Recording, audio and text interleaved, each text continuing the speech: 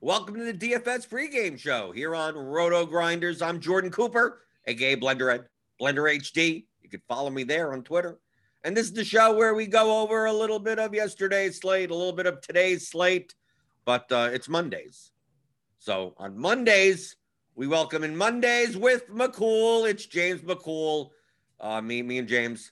We're the co-authors of The Theory of Daily Fantasy Sports, How to Think Like a Professional DFS Player. It's a 15-hour audio masterclass that you could find at theoryofdfs.com.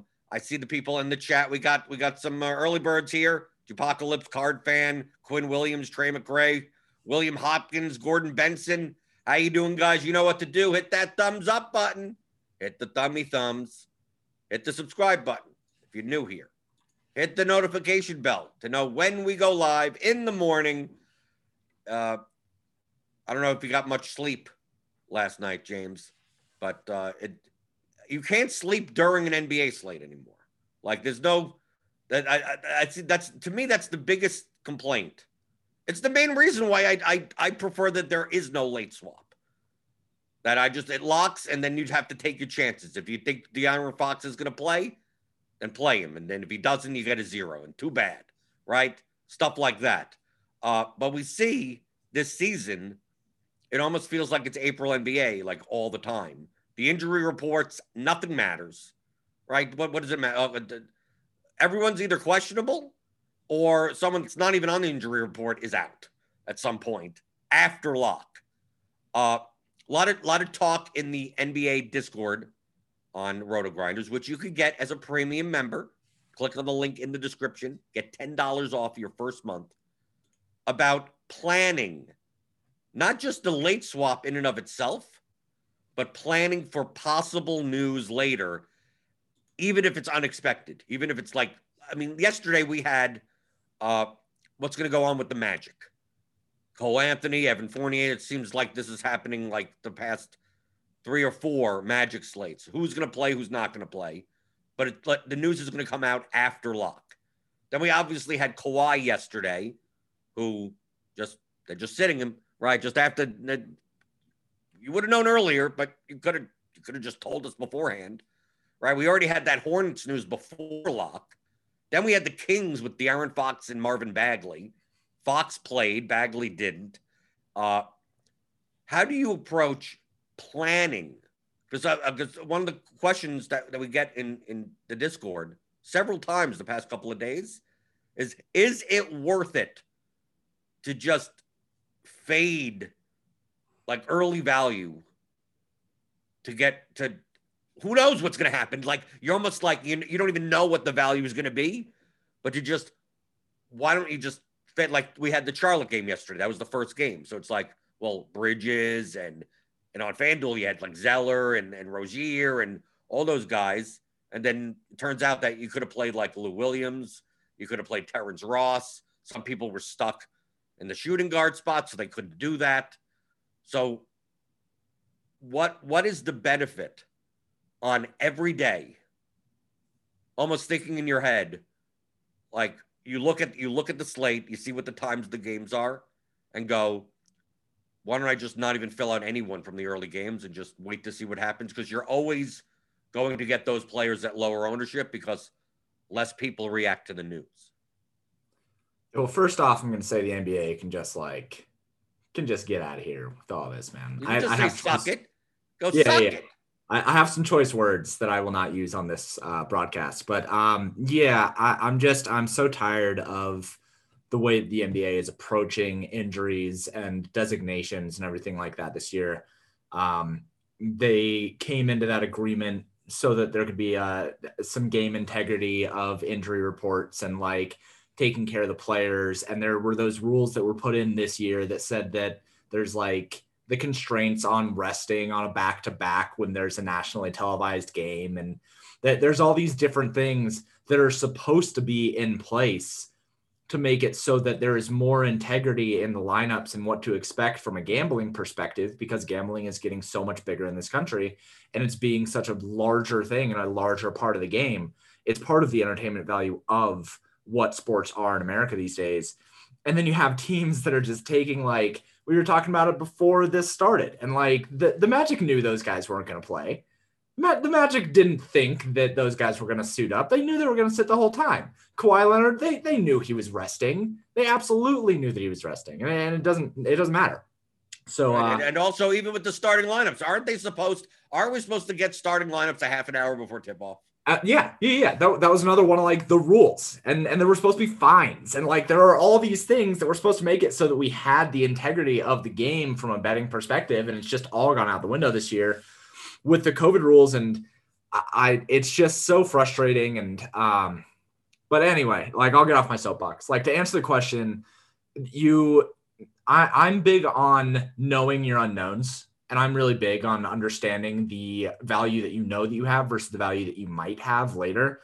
There are some things that you just straight up can't plan for. Like you couldn't plan for the Kawhi thing before lock because we just straight up didn't know about it.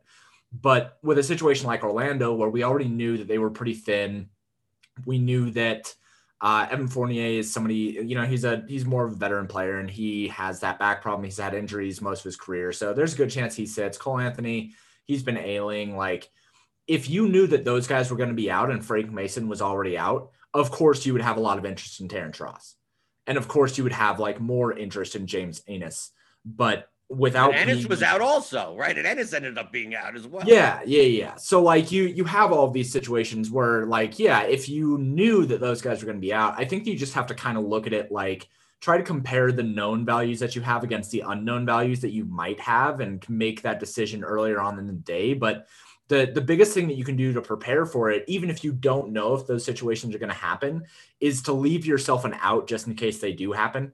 One of the hugest things, and just a very, very simple roster construction point, is making sure that on DraftKings specifically, you have your guard, forward, and utility spots in the later games so that you have more flexibility in order to switch just in case something does happen where you can now get on Terrence Ross and somebody else in those positions, and you're not kind of like pigeonholed into the things that you have. But what would be the value? I think more people are talking about that you're talking about the known unknowns. Yeah. I'm talking about the unknown unknowns. Like, for instance, no one would have prepped for Kawhi being out yesterday. Mm-hmm. Like the Magic, you knew were questionable on the injury report. We see today, Embiid is questionable. Okay, Bagley's still questionable. McDermott, I mean, we're going to get that news in the beginning. I mean, we see the tags. I'm talking about the whoa, what happened there type of stuff. I mean, like, you would have never thought, like, Nick Batum, Lou Williams, Terrence Mann. Like, you wouldn't even you just assume Kawhi was playing, because why wouldn't he play? George is out, and why wouldn't he play? I'm talking about yesterday, people not like those Hornets, just saying screw them all. Like, I'm not playing any Hornets, right? I'm gonna ride the wave. This slate has multiple start times. They have 3 games starting at 10. Fox may be out, so then you play Halliburton, so you have that possibility over there. So you just say at 7:00 Eastern, like, just I'm leaving all my spots empty. Like, I'm doing that. Probably. I mean, I just want to highlight, like, it's not an all or nothing type of thing. Like, people are talking in terms of like, well, anytime I play the early value, late value opens up, and then I get burned. And then sometimes the late value doesn't open up, and then you didn't play the early guy. Like, don't think all or nothing. But you have to think in some regard. Eric talks about it in his 4 Factors blog article, which is premium, which you can get. Click on the link in the description for $10 off your first month. And he talks about optionality a lot. Now, he's only playing one lineup, so he's really focused on that. Like, what is he planning on doing? What's going to happen 2 hours from now?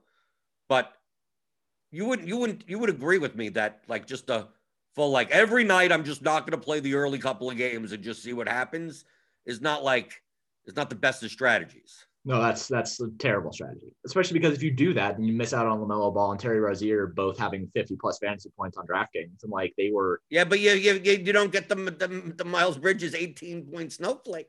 Oh no, but Miles Bridges was still projected for 30. So yeah, you got a floor game out of Miles Bridges, but like you don't just like pass up on a 6x median projection just because you think that at maybe by some grace of God, You thought, oh, well, you know what? Maybe there's going to be another stud resting later on. I'm just going to save my spots later. And then they play. And it's like, well, too bad, man. You guessed wrong. And guessed based on no knowledge. So I think that there is a little bit of benefit when you're building out projections. Something that's pretty standard in the industry is building out different sets of baselines. So something that I'll do is I'll look through the questionables and I'll look through those kind of situations early on in the day. And most of my early day, because you and I talk all the time about not building lineups before the 5:30 p.m. Eastern injury. Like you just shouldn't do it. But what you can do is you can think about the situations that are happening in the questionables. And what I do and what a lot of people that build projections do is we're taking those situations and we're building out different sets of baselines for the slate based on the questionables that we have. So like Embiid today being questionable. I'm going to have one set of projections that has him in, and I'm going to have one set of projections that have him out. And being able to prepare for that and look at those kinds of things objectively and saying, okay, well, here's what I should expect if this player sits, and preparing that way, that's a really important thing to do early on in the day. You shouldn't really be building lineups early outside of like maybe understanding, okay, Vucevic is only 6,000. Okay, yeah, like I'm probably going to have him as like an example. But you should be understanding and looking at the questionables and looking at the situations and breaking down each game in a situation of what happens if this player plays or sits. That's good and worthwhile to do, because then you don't have a fire drill later. You don't have a situation where a player gets ruled out and you're like, oh, I didn't think about what would happen if this, like he's been questionable all day. You should have thought about this. Those kinds of things. Again, the known unknowns, I like to focus on that. I don't focus a lot on unknown unknowns because what am I going to do with nobody knows. Nobody knows. I don't know. You don't know. Nobody knows. So I try to focus a lot on the things that we know might or might not happen instead of trying to focus on the things that I have no idea if it's going to happen.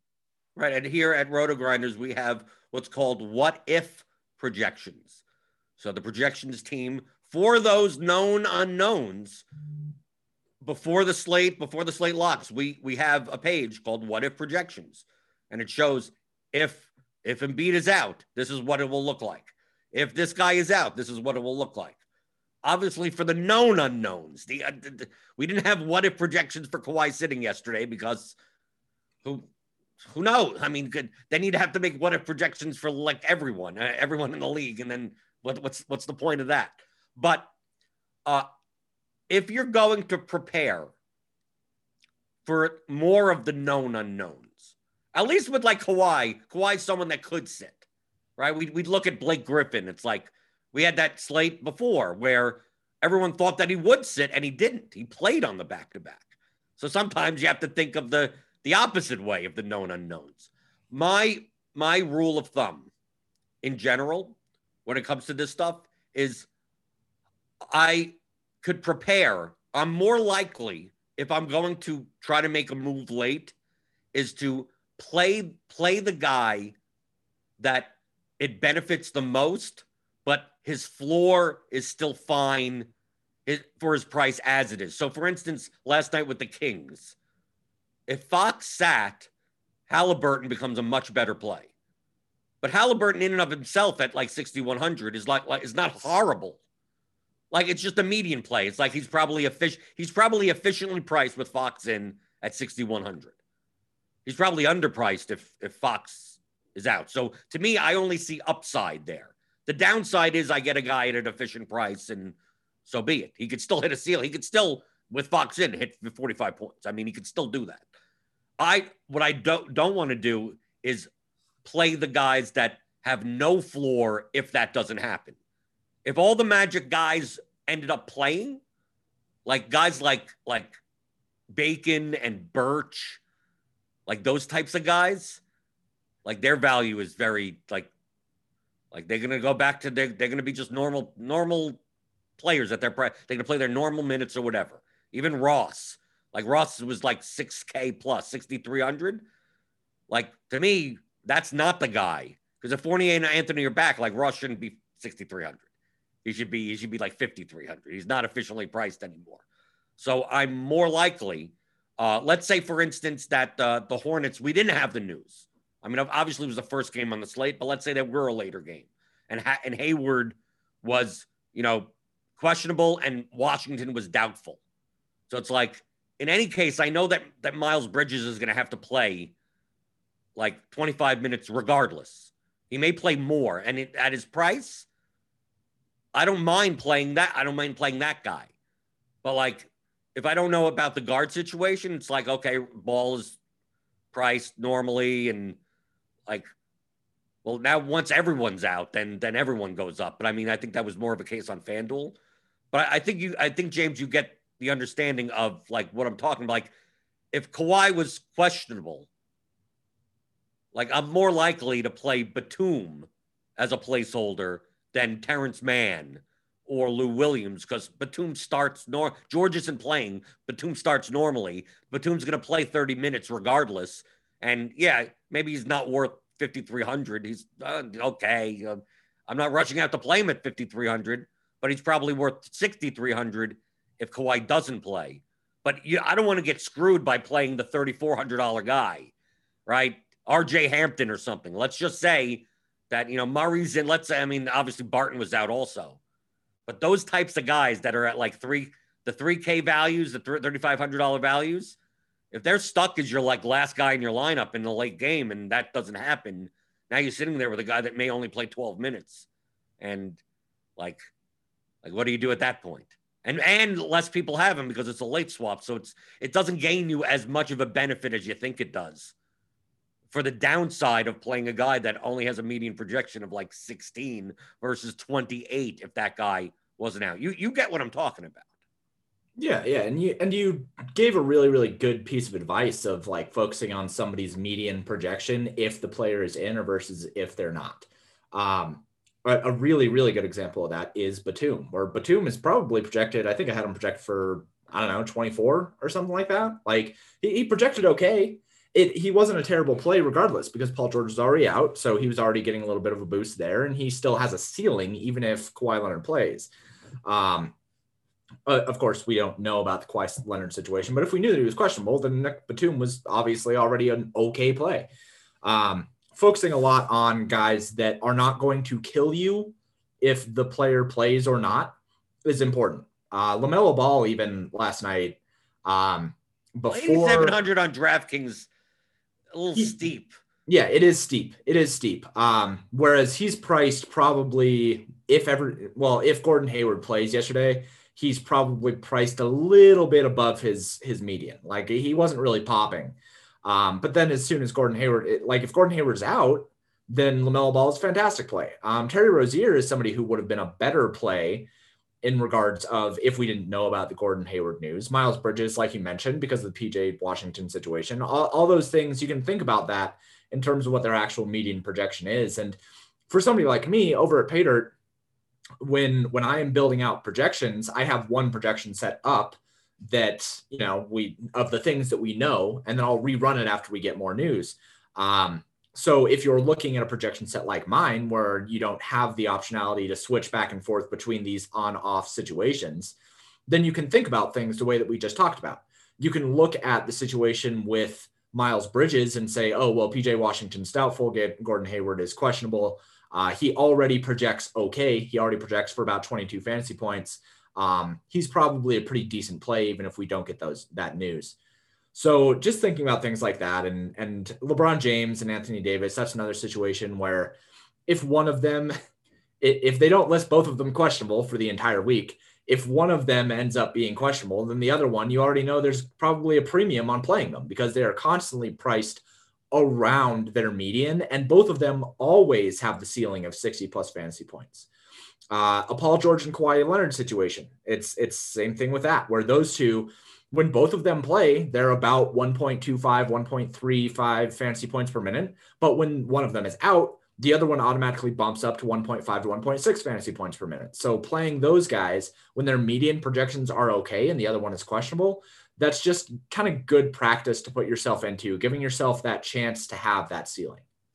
I mean, it's much different than, like, for instance, today, we have Embiid as questionable. I think he probably ends up playing. But if Embiid was out, people would look at his immediate replacement, Dwight Howard, Tony Bradley. Obviously, if Embiid plays, Howard and Bradley aren't even worth even looking at, right? But if Embiid doesn't play, it bumps up Simmons, it bumps up Harris. I mean, not to the extent, I mean, they're already priced fairly well as it is. But like, you can't, to me, it's less likely that I'm going to bet on Embiid sitting and playing Dwight Howard at whatever his price is. He's probably 40 something, 3,600, right? Because he'll have to play, against Gobert. They'll play 21 minutes, right? They'll split the minutes down the middle with Tony Bradley or something like that. Makes him a great play. But if he doesn't, like Howard at 14 minutes, why are you doing it? It's awful. I'm more likely, if I'm going to build lineups as if someone's out in advance, to be more likely to play Toby. Like, why don't I put in Toby Harris? Because worst case scenario, if Embiid plays, Toby Harris is still fine. I mean, I'm still getting the minutes. I think that's the better way of putting it. Prepare for the guy that already has the minutes, regardless of the situation, and just gets a usage increase, than the guy that will walk into a lot more minutes and you're not sure about that. And then obviously you can analyze it from there. I mean, obviously if you're playing guys in the 10 o'clock games tonight, there's 3 of them. You'll have 2v2s, 3v3s, and maybe you end up getting Howard into your lineup in that case or something like that. But on the other side of the spectrum, I don't think because of situations like this that you necessarily ignore the beginning game. I mean, yeah, you'll remember the times that you were burned, but not remember the times that you were right. I mean, we take a look here in our projections. We're currently assuming that Westbrook is out. I don't know if they're going to put him back in, but we're assuming he's out, and at least as of the 7:26 a.m. I mean, I don't know. No one. This is like the algorithmically made projections, so who the hell knows? But Oladipo's out, and Westbrook we have projected out here. So these games are early. I mean, we're talking about Houston, Washington. If you play Wall and Beal, you're playing a $7,500 player and an $8,900 player. You're filling up a point guard spot and a shooting guard spot, and you're kind of locking yourself into a certain type of roster construction. To me, it's not a matter of well, I won't play either of them. Well, you can play one of them. Maybe you don't want to lock yourself into a roster construction and only play one, because you also have Harden with no Durant, because Durant is out, and we got Irving and Harden here, and they're not going to play until 10. These are all already the known situations. So once you lock in Beal and Wall, let's say you lock in Beal, Wall, and Harden, or Irving or something, all your guard spots are taken up. So you better hope that the value that comes up is forward eligible if you're going to play the game of I'm holding.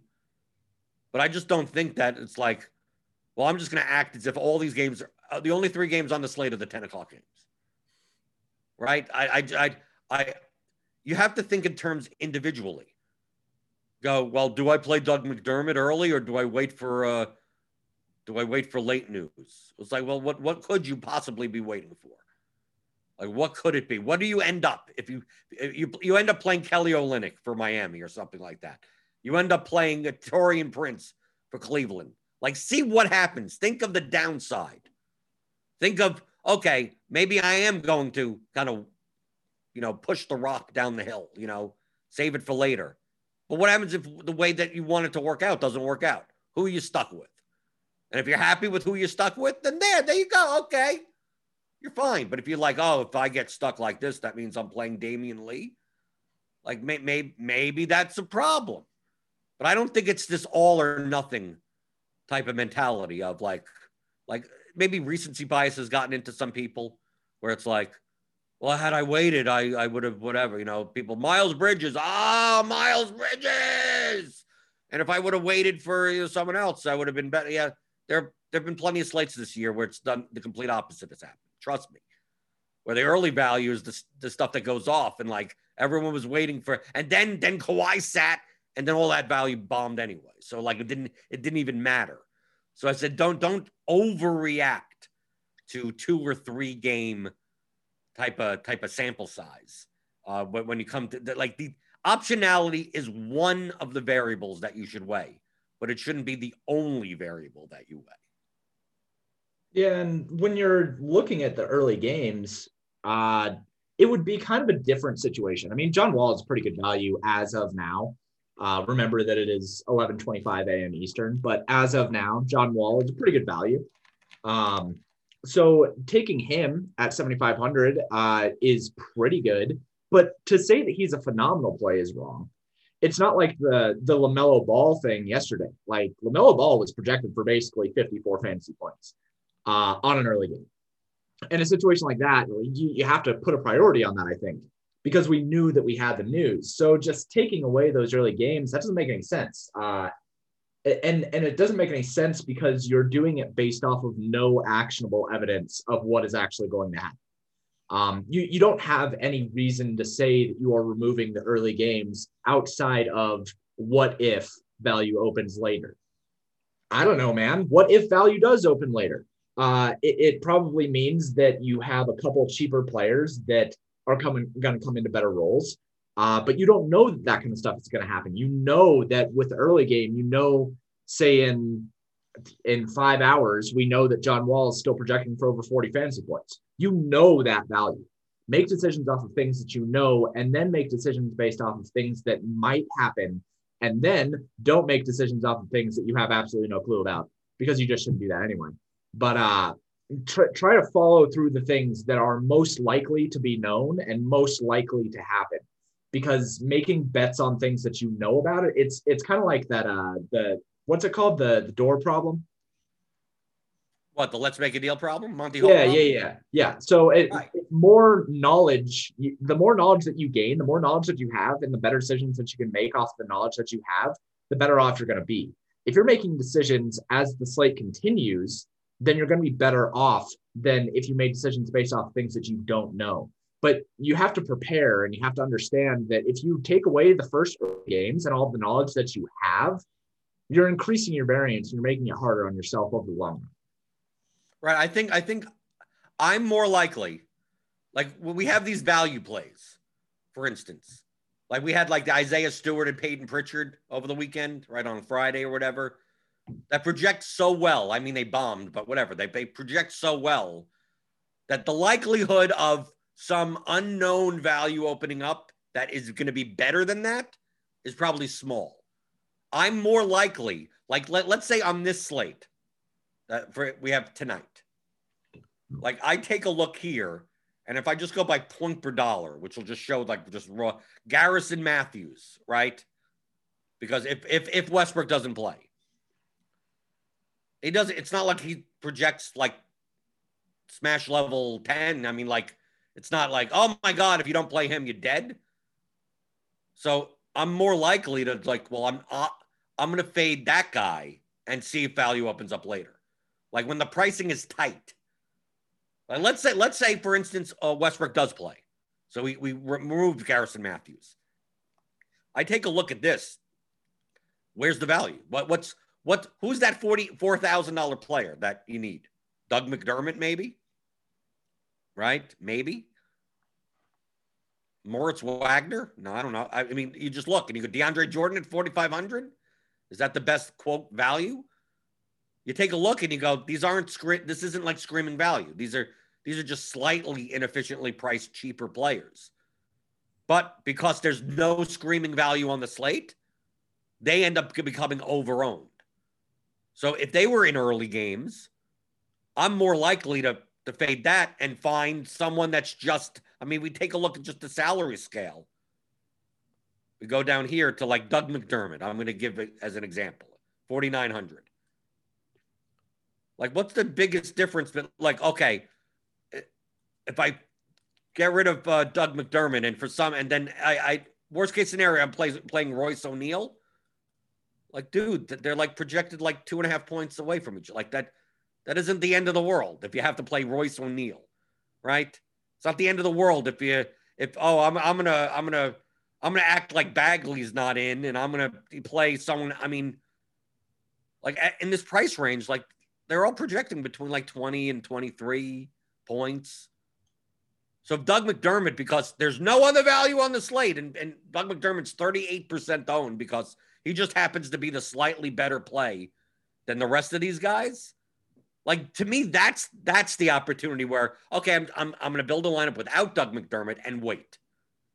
Because what the worst thing that happens? I go into the later games and go, I'm playing Dorian Prince, right? I'm playing Bertans. Maybe Bagley plays and I'm playing him at 4,700. Maybe I'm playing, Atlanta Knicks is 7:30 game, but there's Gallinari there.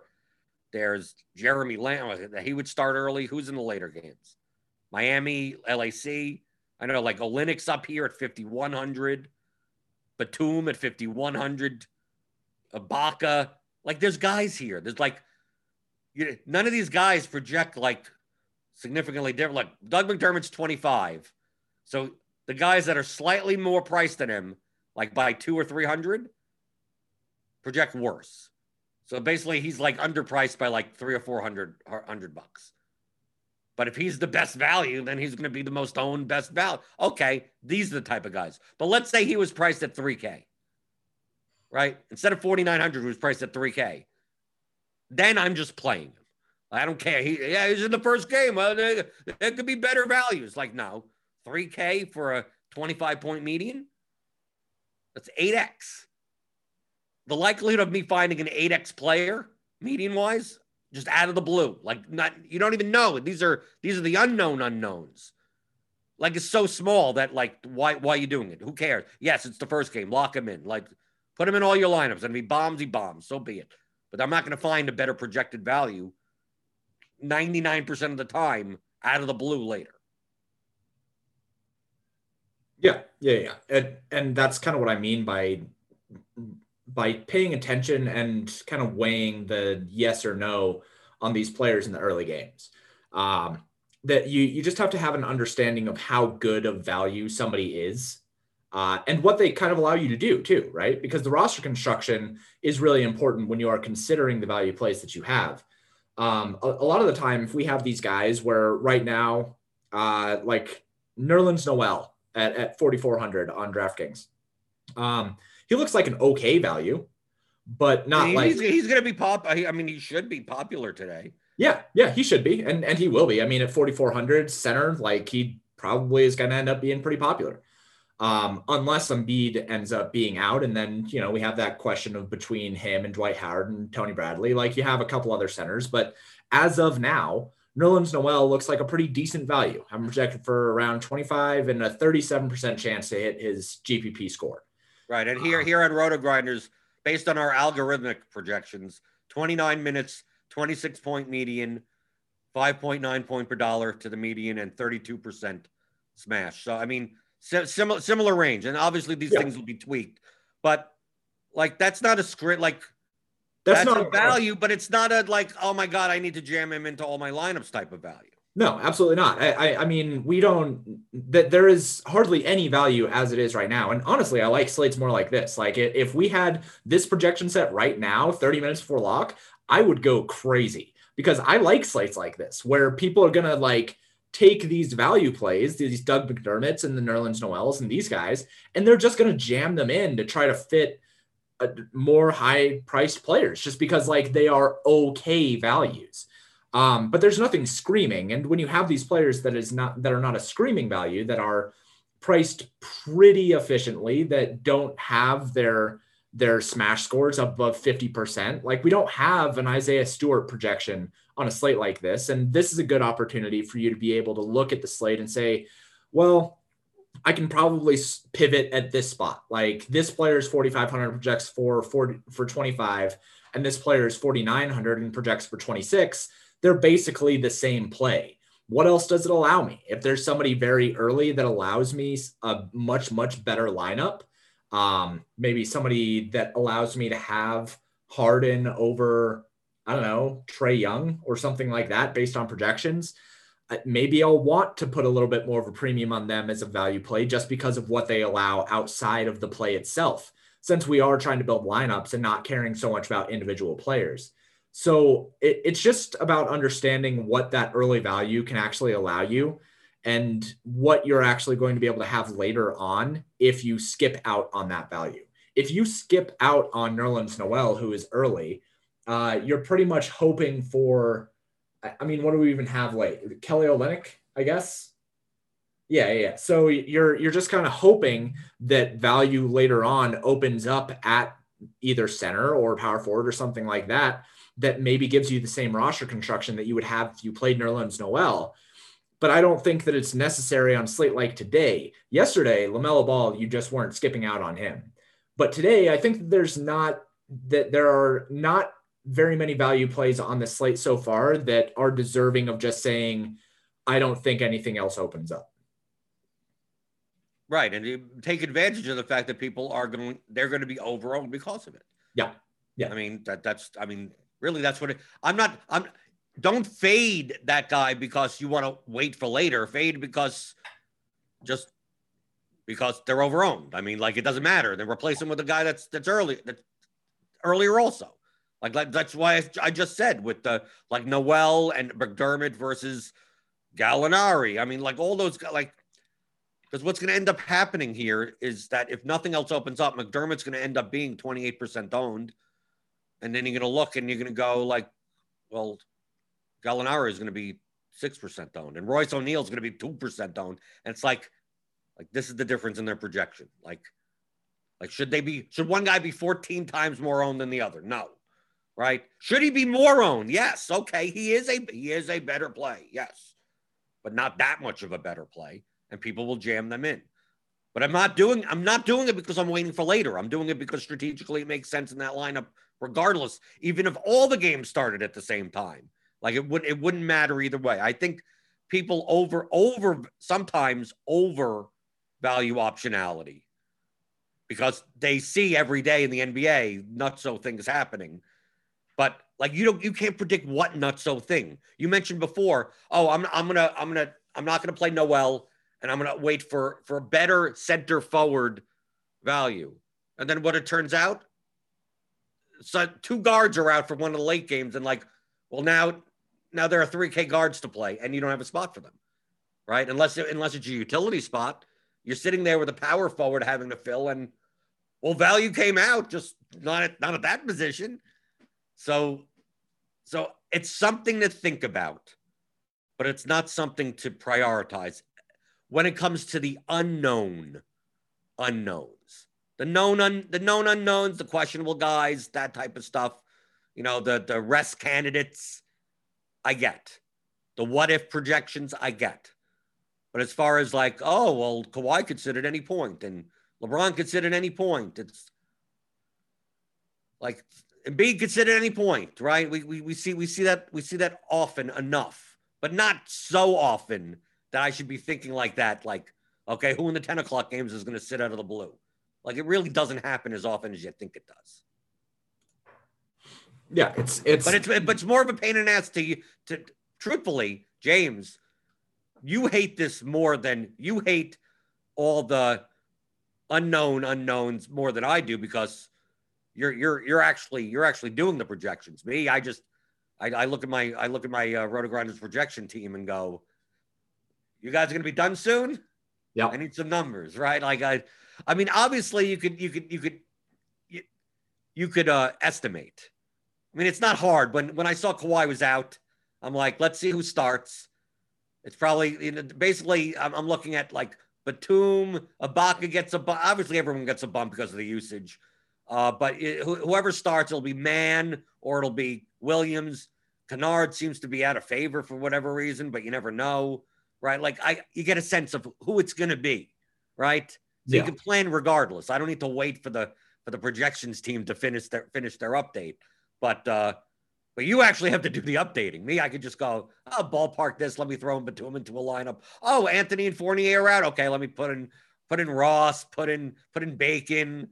Right. I don't need to know the exact numbers. I don't need to wait 20 minutes for the exact numbers, but you're doing the projections. You need the exact numbers. Yeah, and that's kind of the hard part. I've always felt that it's hard when a player goes from being strictly playing DFS into being a content creator because for me, yeah, when I saw that Kawhi was out, I was just like Lou Williams. Like I just knew that it was Lou Williams and Nicholas Batum, maybe a little bit of Marcus Morris. Like I just know that those guys are going to be a priority now if I have room to play them. But I can't just say that. Like, it's not enough for that at that point, because then I have to think, okay, I have to go in, I have to change things for their baselines. I have to go in and apply their boost. I have to go in and change their minutes up. I have to figure out who's going to play these kind of fringe rotations as well, because you don't just, as a content creator, have to think, oh yeah, I just know that I'm going to play Lou Williams and Nicholas Batum. You have to think about who's going to get like the 7-minute rotation between the third and the fourth quarter and project them for like 5.2 fantasy points. And it's like, nobody really needs to care about that. But as a content creator, you do have to care about it because of the entire thing, like the entire slate and you know, the pride or whatever goes along with it. But it does get hard because you can't just go and say, play Lou Williams. If you have one lineup, then yeah, you should go and play Lou Williams. But for people who have a lot of lineups, you have to be able to weigh between, okay, Lou Williams now projects for 33 fantasy points. Okay, how does that compare against another player who I might swap to or swap from that I already had? You know, if they already had like Tyrese Halliburton or something like that. What is the actual difference between Lou Williams and Tyrese Halliburton? What about the ownership between those two players? Do I switch to them because I already have a good lead? I had some low-end players early on. And now I know that Lou Williams is likely going to get a little bit of an ownership boost just because Kawhi Leonard is out. And then I switch to them so that I can maintain my win equity because I already have the relative points. There's a lot of things that go into the differences and go into that kind of a thing and reacting to it, not only from a player perspective, but from a content creator perspective. So it is hard to build out the projections that way, but I wouldn't say that it's hard to build out the projections on guys like Lou Williams and Nicholas Batum. I think it's way harder to build out the projections on the fringe guys that you have to kind of like put in their minutes and say, all right, well, this guy is going to jump up from like 12 minutes to 19 minutes and he's min priced and he like almost makes sense as a value play, but like doesn't really make sense as a value play. Like projects for like 18.5. Those are the situations that I think are harder as somebody who actually builds the projections than just like me as a DFS player knowing like, yeah, I just want to play with Williams and Nicholas Batum. Right. Well, especially when those types of projections could be so fragile. Yeah. Because, you know, you're dealing with the backup point guard. Are they going to play 3 guard lineups? Are they going to play big? Because you're projecting a guy for like 16 minutes that could easily play 6. Or right? Or 26, right? End up to the other direction, right? Because it's that's like how do they run? How do they run this? Like they could easily it could be literally a guy that comes in, plays 4 minutes, and is never seen from again. Like he was playing, like almost like the coach was like, okay, he's going to be in the rotation, and then saw in 4 minutes, this is not a good idea. Let me just run let's just run a 9-man rotation the rest of the game. You projected him for 16 minutes, and it's like, well, dude, he only played 4. It's like, well, I mean, that's the fragility of those projections of those types of guys. Well, and I try to talk about dudes who are, I don't want to say good, because like they're NBA players. They are top 1% of the world of like what they do. So I think that referring to athletes as like good or bad or whatever, I think that's kind of kitschy, but I try not to let people get too in love with somebody like, I don't know, Emmanuel Quickly or something like that. We had RJ Hampton yesterday. RJ Hampton, sure. That like was good. He projected decently for his price earlier in the day. Then once more value opened up, it's like he got kind of pushed aside. But I'm looking at this going, this could go really badly. Because we don't, there's a reason he's a third stringer. There's a reason why guys are buried on depth charts. Like it just is what it is. Like whether it is because the coach doesn't think that they're very good, whether it's because they get into really bad foul trouble, whether it's like a Chris Boucher situation and he weighs like the same weight as like a bag of straws and can't actually defend anything. Like there are reasons why these guys have volatile minutes. And so when somebody who has volatile minutes is then put into a role where they may or may not gain minutes, sure, the upside is good on a player who like Chris Boucher, if he's 4,500 and like we know that Baines is out, it's a good gamble to take a shot on him. But at the same time, they might just run Pascal Siakam at center and like kick Boucher down to his 22 minutes. I mean, that happened earlier in the year where Baines was out, and it's like, oh, there's no way that they'll find a way to not have Chris Boucher in this. I'm going to project him for 29 minutes. And then he played his least amount of minutes that he's had this year in the first half. And it's like, okay, I mean, I guess, but you can't, like, there's a reason why these backup players are backups, and you just need to know that they have volatile. Yeah, and you can't. Also, it's very similar to NFL that you can't assume rational coaching, right? You can't assume, oh, this is what they should do. Well, Nick Nurse doesn't care what you think, right? I mean, like, right? He doesn't care. Somebody asked me yesterday, do I think that Diallo is benched because of what happened the other day? And I'm like, I don't know, dude. Maybe they were thin and they weren't getting enough offense out of the second unit and thought that would better overlap, right? Yeah. I mean, what? Okay, it could be that. Diallo could come off the bench and play the rest of. He could actually play the most minutes out of anyone on the team. Also, right? Diallo comes in at the 6-minute mark and then plays literally the whole half. So he's going to play 36 minutes, and you're going to be like, well, I didn't play him because he was on the bench. Like, you don't know. Or Diallo could come in and only play 18 minutes. I mean, look at that range of outcomes. Yeah. He could play 36 minutes or he could play 18 minutes. So you're going to project him somewhere in the middle. You're going to say, you're going to project him for 28. And what else can you do? I mean, like, what at that point, it's like, that's the middle. But it could maybe a little bit more towards the front, maybe 30. Maybe you project him for 30. Yeah. Right. And then you allocate the minutes otherwise. And you go, well, if he's going to, in the cases where he runs out the rest of the half, who's the odd man out? Maybe it's Justin Jackson. So you trim down his minutes. But it could be the opposite way. It could be that Diallo plays the normal minutes in the second unit and Justin Jackson just plays starters minutes. And you know what happened? Justin Jackson played starters minutes, and he had his best fantasy point game. I think he's only scored 5 in his entire NBA career, scored 5 times more than 30 fantasy points ever. And yesterday was one of them. That's the volatility of that situation. I think people don't understand how much how we view NBA DFS as the lowest variance sport, right? In DFS. Right, James? It's the lowest variance. You agree? You have to agree that NBA has the lowest variance. Yet, even at the lowest variance, it's still absurdly variant. Right. Yeah. I try to say that it's the most linear. I try to say that is the thing that, like, building projections, it just makes the most sense because even if you have minutes and fantasy points per minutes, you can build a model. And like that, you can do that. You can't really do that with NFL. You can't do it with MLB. You can't do it with any of these things that are event oriented, but like basketball, very linear. They shoot basket, they score like that. And like rebounds and assists, like we know what they can do and we know what it's worth. The variance is low, but like we're still trying to predict the future, dude.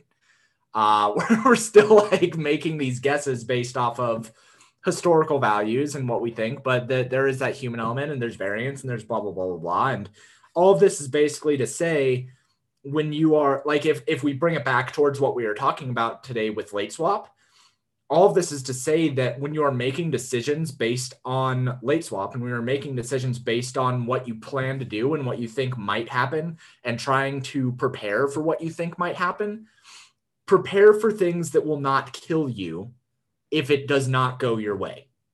Prepare for things where you are looking at the upside of the situation. Like maybe if you are not a risk-averse player, I'm not a risk-averse player. I'm okay with eating all the risk in the world.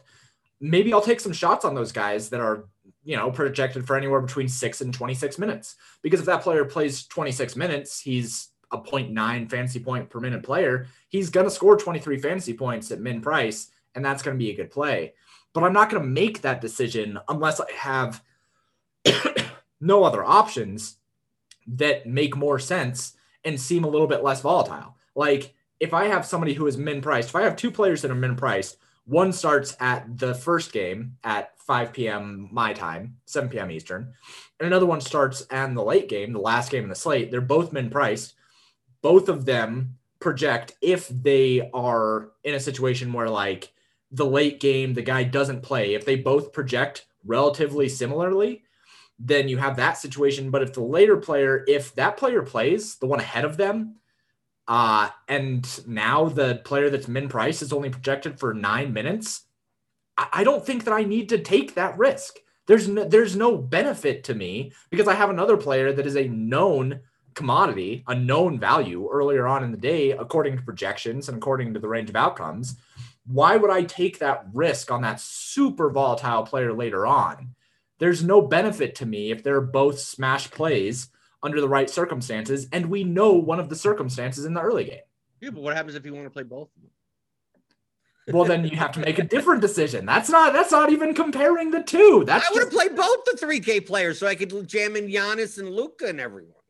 Play 3 min-priced players and just jam them in, dude. Just team jam them in. There's no way to lose if you punt 3 positions. Literally no way. No way. On FanDuel, when they had drop the score, you could do that. That was beautiful. That was like the one thing that FanDuel has done right in their existence was that scoring format. And they took it away. That scoring format was awful for the ecosystem. But most people didn't get the constructions you needed to make. It was so big of an edge when they did it. It was like at Roto-Grinders, if you weren't aware, Andy Means came up with the perfect term. You had to have a punt and a funt. I love that term, but you understand what I mean, because you're automatically assuming that you're dropping a score. So you want to drop the low. You want to have a $3,500 player because you're not playing with $60,000 in salary. You're just playing with $56,500. Mm-hmm. You want to have the best $56,500 lineup, but that also means that you want to, since one score is going to be dropped, you want to take a shot on 2 players, one of them being another $3,800 player as the guy that could have upside, especially with FanDuel scoring being so soft, and then build your lineup from there. So there was a punt and a funt, and then you built the rest of your lineup. And a lot of people, if you build balanced builds on FanDuel, balanced builds, if you simulated them out, were almost always negative EV because if you drop a score, you're dropping too much salary in the long run. But I mean, I don't know why we're talking about the old scoring system FanDuel strategy. Well, it does relate to late swap. I mean, that we're still on topic here, but we're just reminiscing. That was a good format. But you could find out all more about these types of strategic concepts in the Theory of Daily Fantasy Sports. How to think like a professional DFS player. It's with me and James.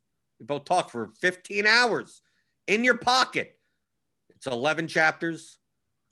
A lot of what we talked about right now is in the exploits chapter, late swap stuff, chapter 9, and the psychology, chapter 10. We have a leverage, correlation, expected value. Everything's in here.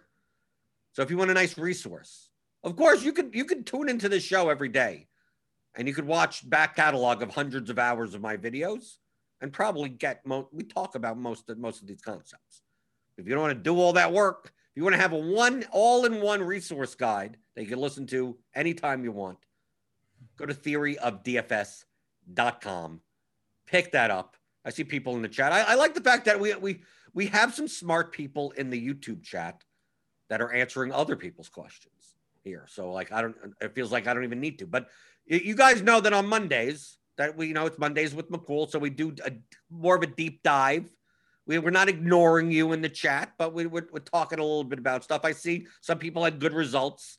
We'll go through. I obviously have to, pat myself on the back. Kagan Hopkins, your video on Friday taking us through the process on analyzing the chalk on the slate was so helpful. I've cashed each of the last 3 days, each day scoring higher than the one previous. Thank you. Right. Rob W., your advice on my question last week has led to my best ROI streak. Able to find lots of weaker players in contests I never considered before. So much dead money when you put some time into luck. Right, contest selection. And even me, I was so down on Friday, right? On Friday, 2 losing days in a row. Look at this V-shaped recovery. V-shaped recovery. We're at all-time highs now. 3 sweeps in a row, James. So like, well, you're a regular cash game guy now. No, well, I always was a regular cash game guy. Well, but look at this bad. See, like, look, the 10th was a bad day. The 11th was a bad day, except for Yahoo, which didn't get me much back.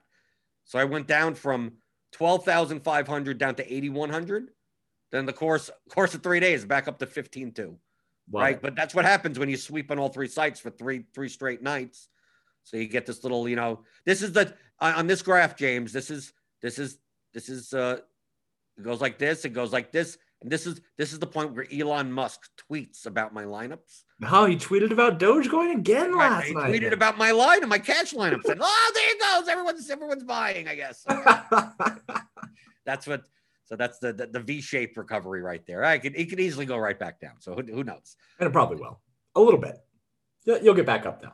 I've been kind of taking a little bit of a break while I try to finish out the optimizer over on the site. And when I jump back in, man, I'm expecting that V shape to go back up. So what you just told me, if it doesn't happen to me, I'm going to blame you. Are you talking about GPPs? What's up? GPPs, you don't get Vs.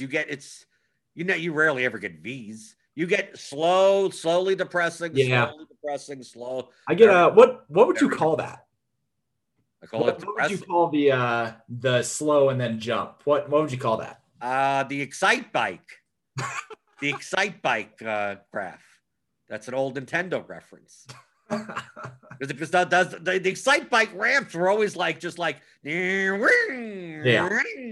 that type of stuff. It's true. I don't think professionally it's called that. I don't think that's a scientific term. But what would you call what you're more of a math applied math guy than I am. What would that curve look? What would that curve slow? I mean, it's hockey stick at some point, obviously, but like slow and then up and slow and then up. It looks like a heart rate monitor, except it's like crooked. No, unless it looks like a heart rate monitor, but you're dead for most of the time. Or you're getting close to being dead most of the time. Yeah, coming close. But that's the thing. I mean, like mentally too, right? Like you think that you're dead and you think you're terrible at the game. And then all of a sudden you're good again. And then you're good again. And the point that you hit is higher than the previous peak. Yeah, so exactly. It's like, oh, okay, now I'm up. And then you spend 2 or 3 months going, why am I doing this to myself? And then you hit 100,000 and like, oh, okay. Over the past 4-month period, I'm actually up $60,000. Just like, oh, okay, that's fine. But that's GPP plays. You shouldn't be seeing that in cash games. You're not going to see that because it's much more linear. You're not playing like sometimes. Yes, I'm playing triple ups or single entry stuff. Yeah, I get on like a DraftKings night where I put it in and I get a 262% return. But you're not gonna get big spike. I mean, this big spike here is 3 days. So it's like spike, spike, spike. This is 2 days, spike down. So most of the time, you're just like kind of going up if you're playing well in that general direction. So I mean, you're not getting big hits. This is more of a cash game graph. While if it went down, just follow my mouse and then spike up, that would be a GPP graph. So in the YouTube chat, thanks for tuning in, for hitting the thumbs up, hitting the thumbs. I don't have apple juice. I didn't get any more apple. I still haven't gone out. It snowed here. We haven't left. It's no apple juice. You have water too? You don't even have apple juice. No, dude, it's negative 14 degrees outside. I'm not going to get apple juice. Maybe I'm on a 3-game streak because maybe I'll just never. Maybe instead of drinking up, I'll just never drink any liquids ever again. There you go. Never drink liquid until I lose. And then you will die on a high streak. Yeah, well, at least I'm dying on top, right? That's all I could ask for. So James, at paydirt_DFS on Twitter.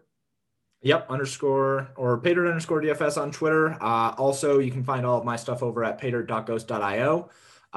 Working through the NBA optimizer, have download functionality built in now. So the beta phase is almost done. That's super exciting. And Call of Duty is back up and League of Legends is back up. And we got all the esports over there too. So come hang out and play every daily sport under the sun. And check out Theory of Daily Fantasy Sports, How to Think Like a Professional DFS Player by me and James. 15-hour audio masterclass at theoryofdfs.com. Let's see the shenanigans that happened on today's slate. What's going to happen? Who's going to sit that we didn't expect? Who's going to get into foul trouble that we have in all of our lineups? Who's going to get injured 4 minutes into the game that's chalk? It's all going to happen probably tonight and every night in NBA DFS.